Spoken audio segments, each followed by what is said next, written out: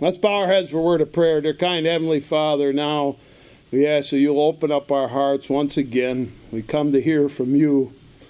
We want to be wise and know what we should do, and so we ask that you would help us to listen to you and that we would hear your voice. Bless us as we gather and talk together about your word, we pray. In Jesus' name, amen. Our text is in Luke's Gospel today, chapter number 12 of Luke's Gospel. For our text today, we consider once again the thoughts and the teachings of Jesus as he teaches us about God and the important things we need to know. And thanks to the folks that have been working around here.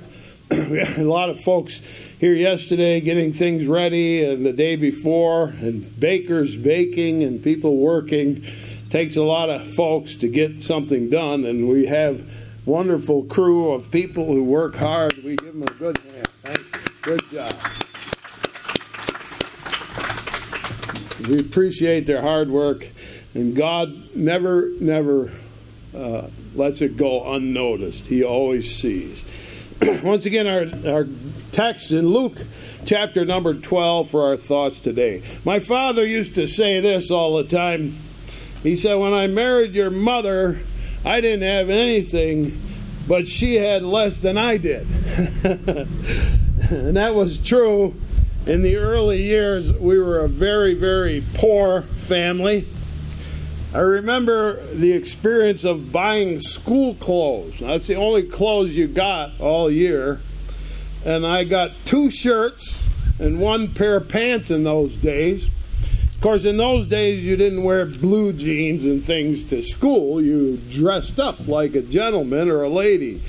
And so I had 2 shirts. And I remember telling my mother one day, I said, I don't really like one of these shirts. And she said what she always said about clothes. She said, it's clean, isn't it? Because the only reason that you ought not to wear that shirt was if it was dirty. Other than that, you're going to wear that shirt as long as it's clean. You're going to wear it no matter whether you like it or not. Mom only owned 1 dress. There was only 1 in her closet. There wasn't much in her closet. It was mostly empty. She had 1 dress. Of course, the reason was because she saved the money to buy us 2 shirts. And so she only had 1 dress. Mom always took care of all the money. She never gave Dad any money at all. And she said, if I give him money, he'll either spend it or lose it, one or the other. So he didn't get any money, and he didn't care. He didn't really care about money. He wore the same old clothes over and over again until Mom said you could see through his clothes. They're so thin.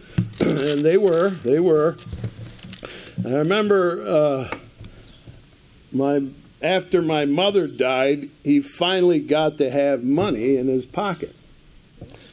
And I was walking down to his house one afternoon, and there were $50 bills scattered all over the driveway.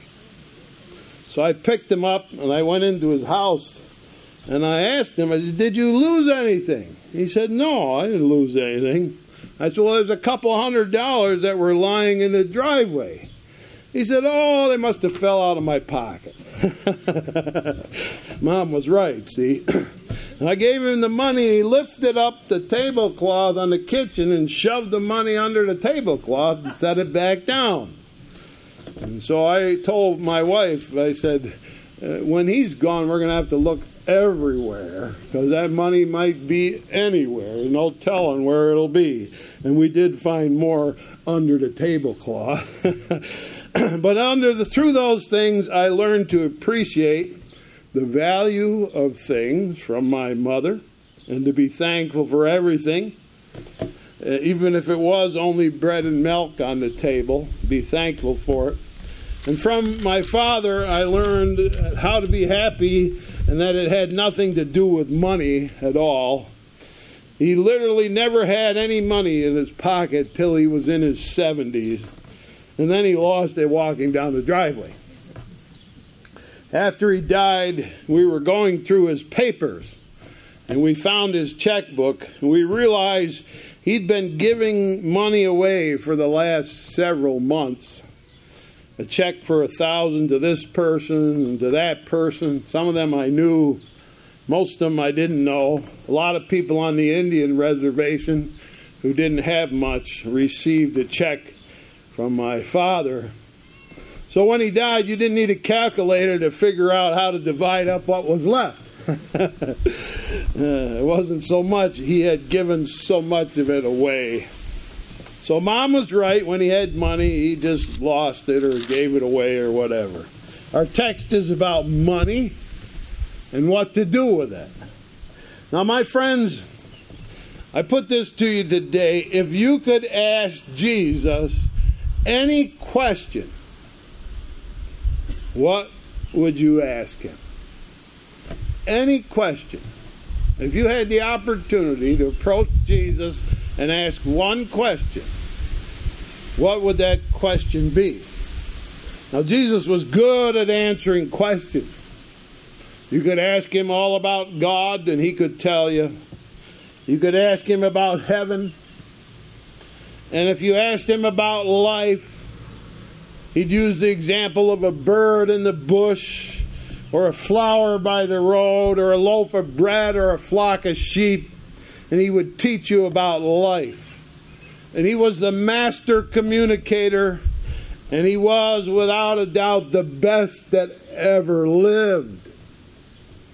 His conversations with Nicodemus, and the centurion, and Pontius Pilate, and his disciples were legendary. He was wonderful to listen to, and he drew crowds into thousands just to hear him talk. So if you could ask Jesus anything, what would you ask? In today's text, someone asked Jesus the worst question ever. It was so bad, he didn't even answer it. That's how bad it was. He wouldn't answer the question. But it did lead to one of his really wonderful stories about life and how we should live it. So let's begin. And here's the worst thing anybody ever said to Jesus.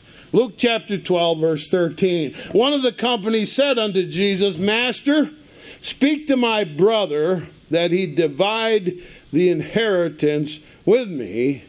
And Jesus said to him, Man, who made me a judge or divider over you?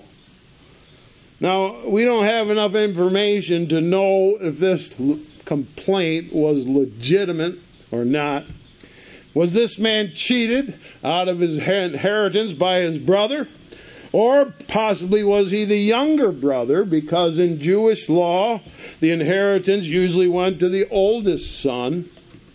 We can't say if his complaint was legitimate or not, but to Jesus, it was a disappointing thing.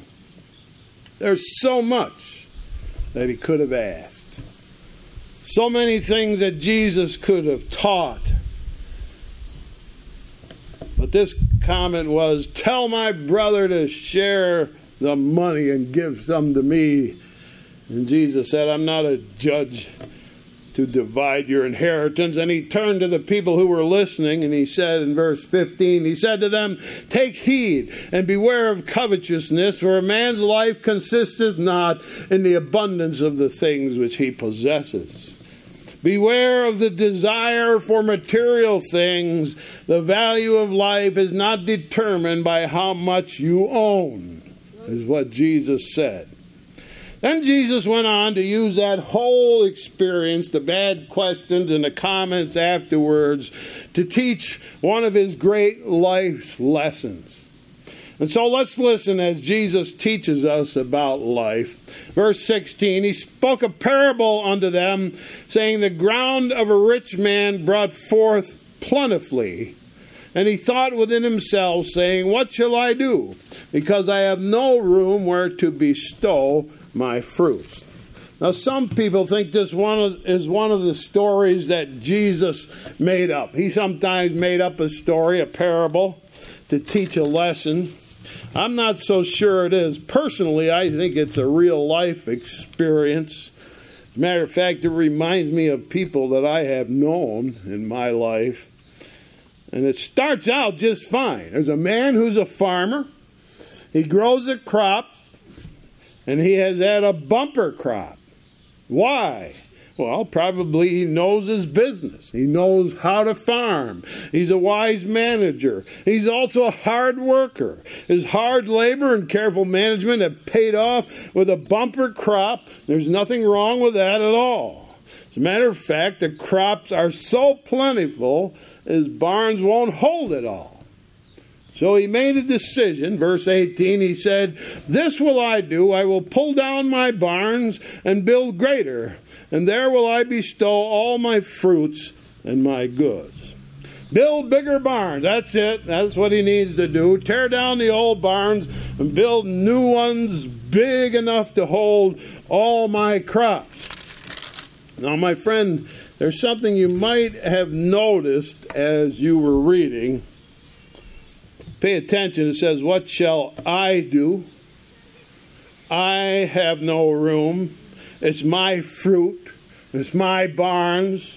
It's my crop. These are my goods."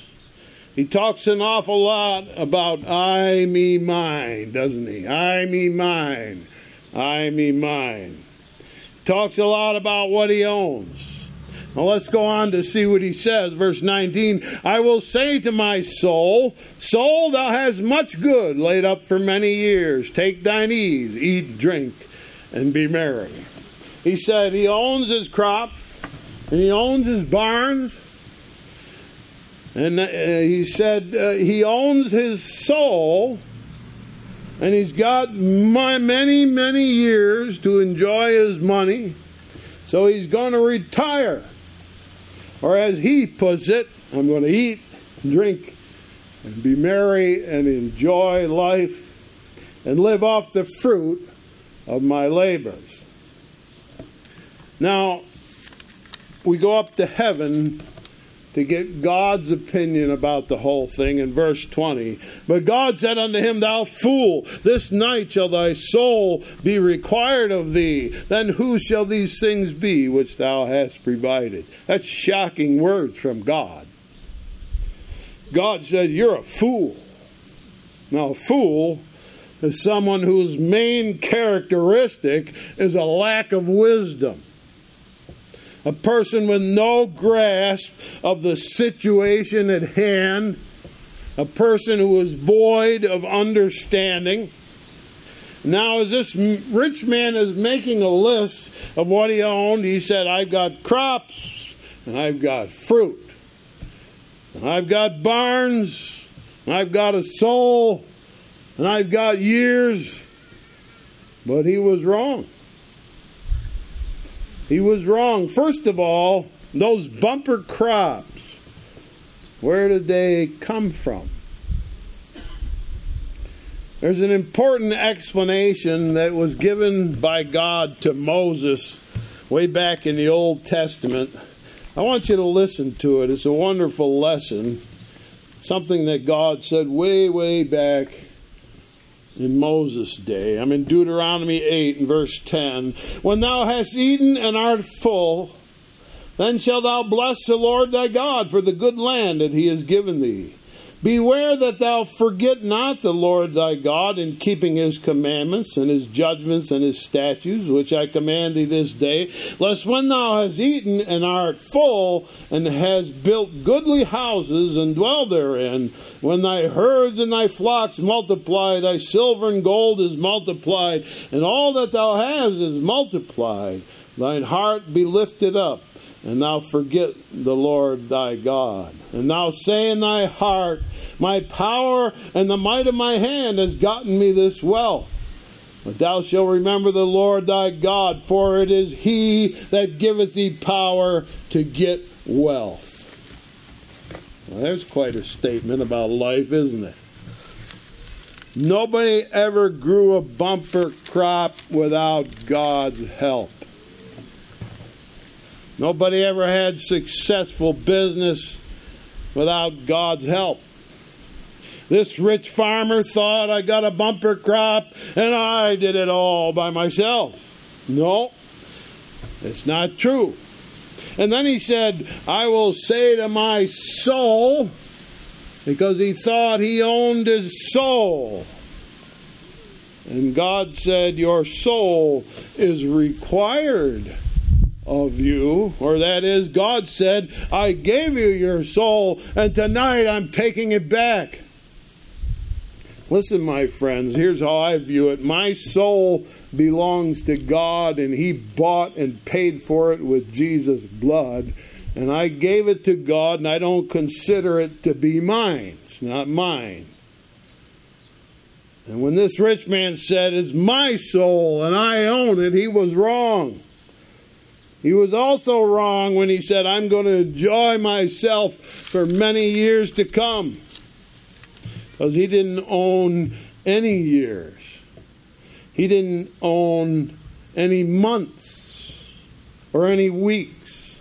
He only had one night. And after that, his life was over. He made his plans and he said, I'll build bigger barns to hold my bigger crops, and I'll spend my many years living high off the hog. And later that same night, he clutched his chest and gasped for breath and fell over dead. Wow. Was he wrong about life or what? Tragically wrong. Now listen to Jesus' instructions about this story. Verse 21. So is he that layeth up treasure for himself and is not rich towards God. This foolish man spent his whole life filling his own barns. And suddenly, when his life was over, all of his treasure was out in the barn.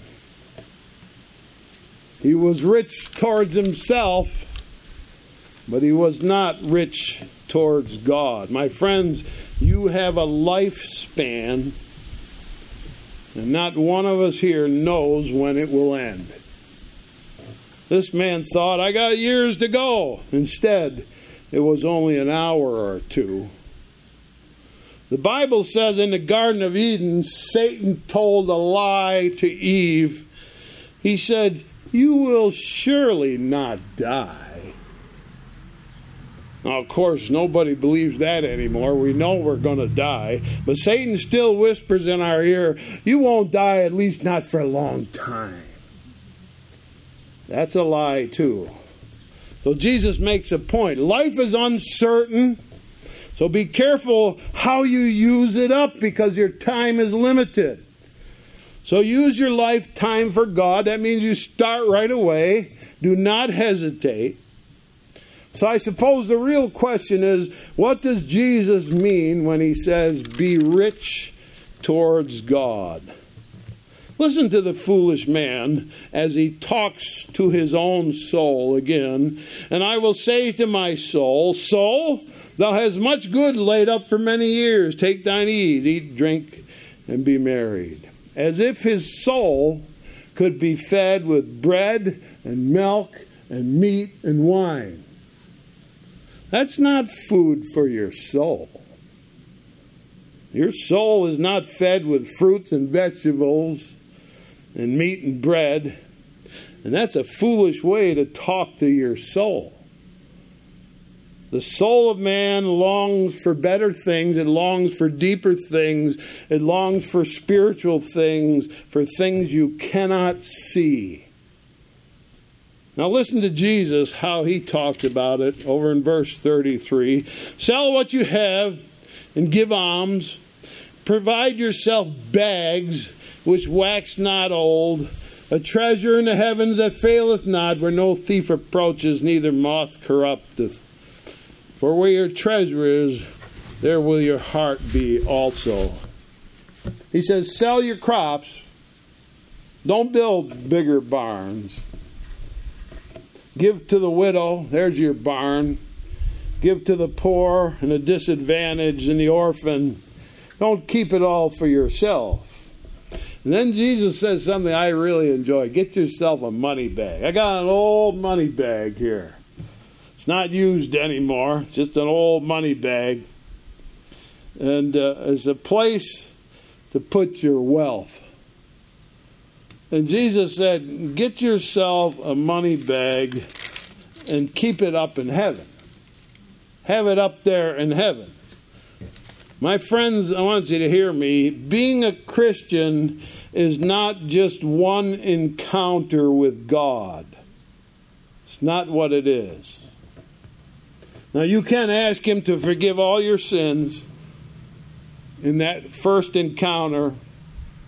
And in response to that one request, you will be forgiven of every sin, and you will have the gift of eternal life given to you, and you will receive a home in heaven, all in just one encounter.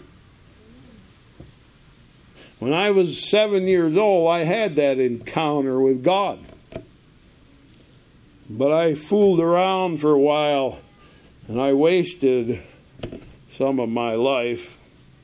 When I finally figured out what life was all about, then I opened an account up in heaven. I've been filling that account ever since.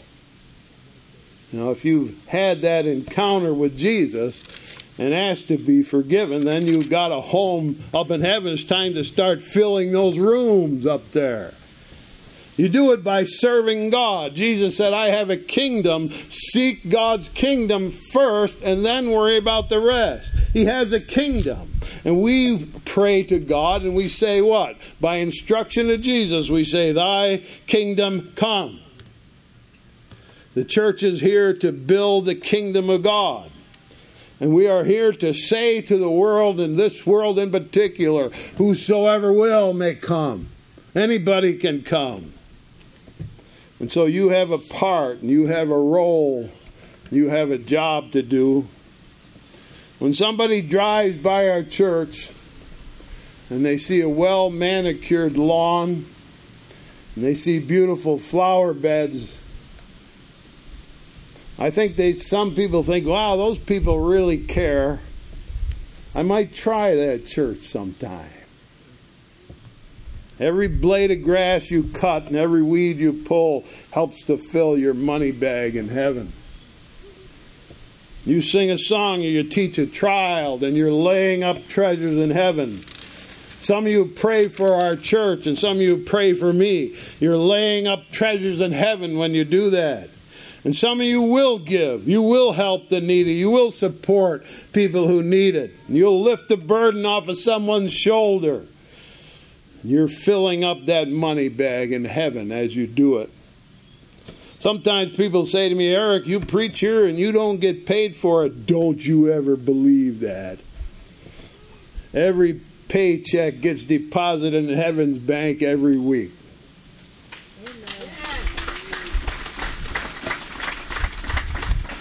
A self-centered life that always says, I, me, mine, I, me, mine, I, me, mine, doesn't make any deposits in heaven's bank. But a life spent in God's service, using your time and your talents and your abilities and giving generously, baking cookies, cooking hot dogs, singing songs, setting up microphones, loving each other, praying for the church, worshiping God. He gives us blessings and then we lay up our treasures in heaven because my heart is up in heaven where my treasures are. There was a story about a blind lady. Her name was Fanny Crosby. And she wrote hymns. Some of the most famous hymns we sing are written by a blind lady, Fanny Crosby. As she got to be an older lady, someone asked her if she wished that she could get her sight. She said, no. And they said, why not? She said, the first face I will ever see will be Jesus' face when I get to heaven. That's the way I want it. Isn't that something? My friends, her treasure was up in heaven. It's Jesus, my friends. He's the treasure of heaven. He's the reason I want to go there. So I'll serve him here all I can so that when I arrive there someday he'll say to me, "Well done, good and faithful servant." And with those words, that'll make me happy for the rest of eternity. So don't waste your life fooling around with things down here. That's what Jesus is trying to teach us. Make sure you get a money bag up in heaven and make regular deposits in it. You don't know how long you have, so start right away. May God bless you as you lay up your treasures in heaven. Let's bow our heads. Dear Heavenly Father, we thank you for the instruction of Jesus as he takes a foolish question and gives us wise information.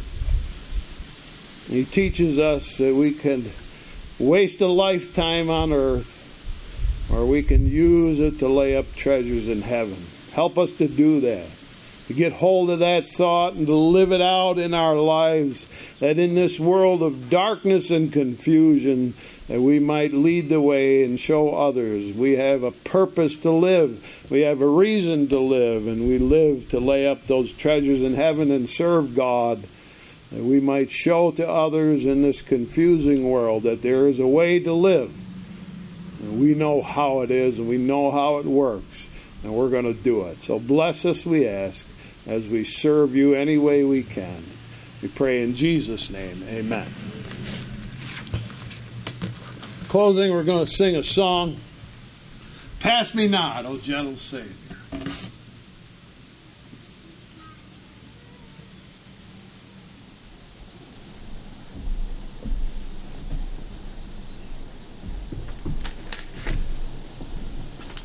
On the front of your bulletin, stand together with us if you would. Pass me not, O gentle Savior.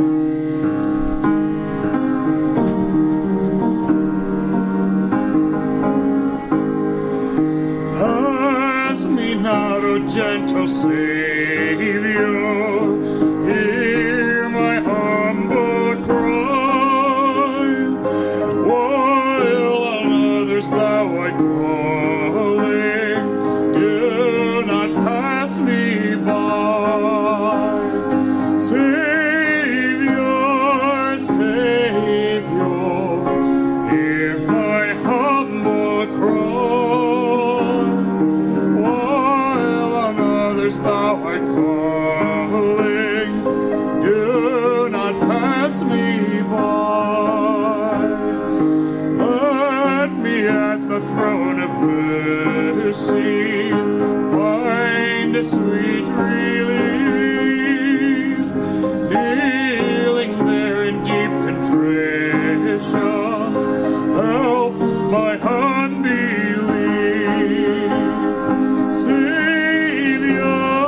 Savior, hear my humble cry, while on others thou art calling, do not pass me by.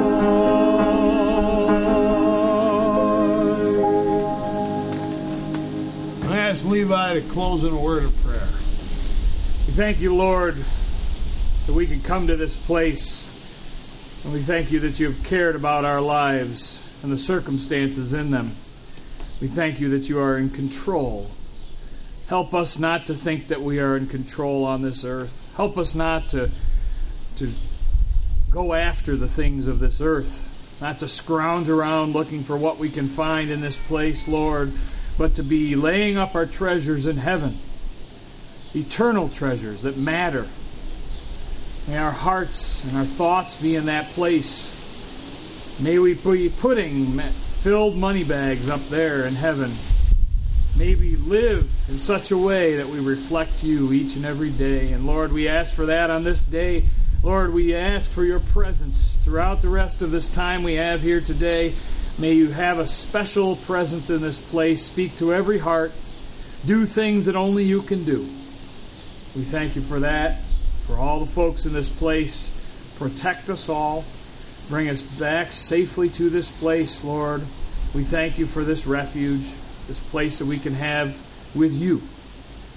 And we ask just for your helping hand on all that we do this day and throughout the coming days. In your name, amen.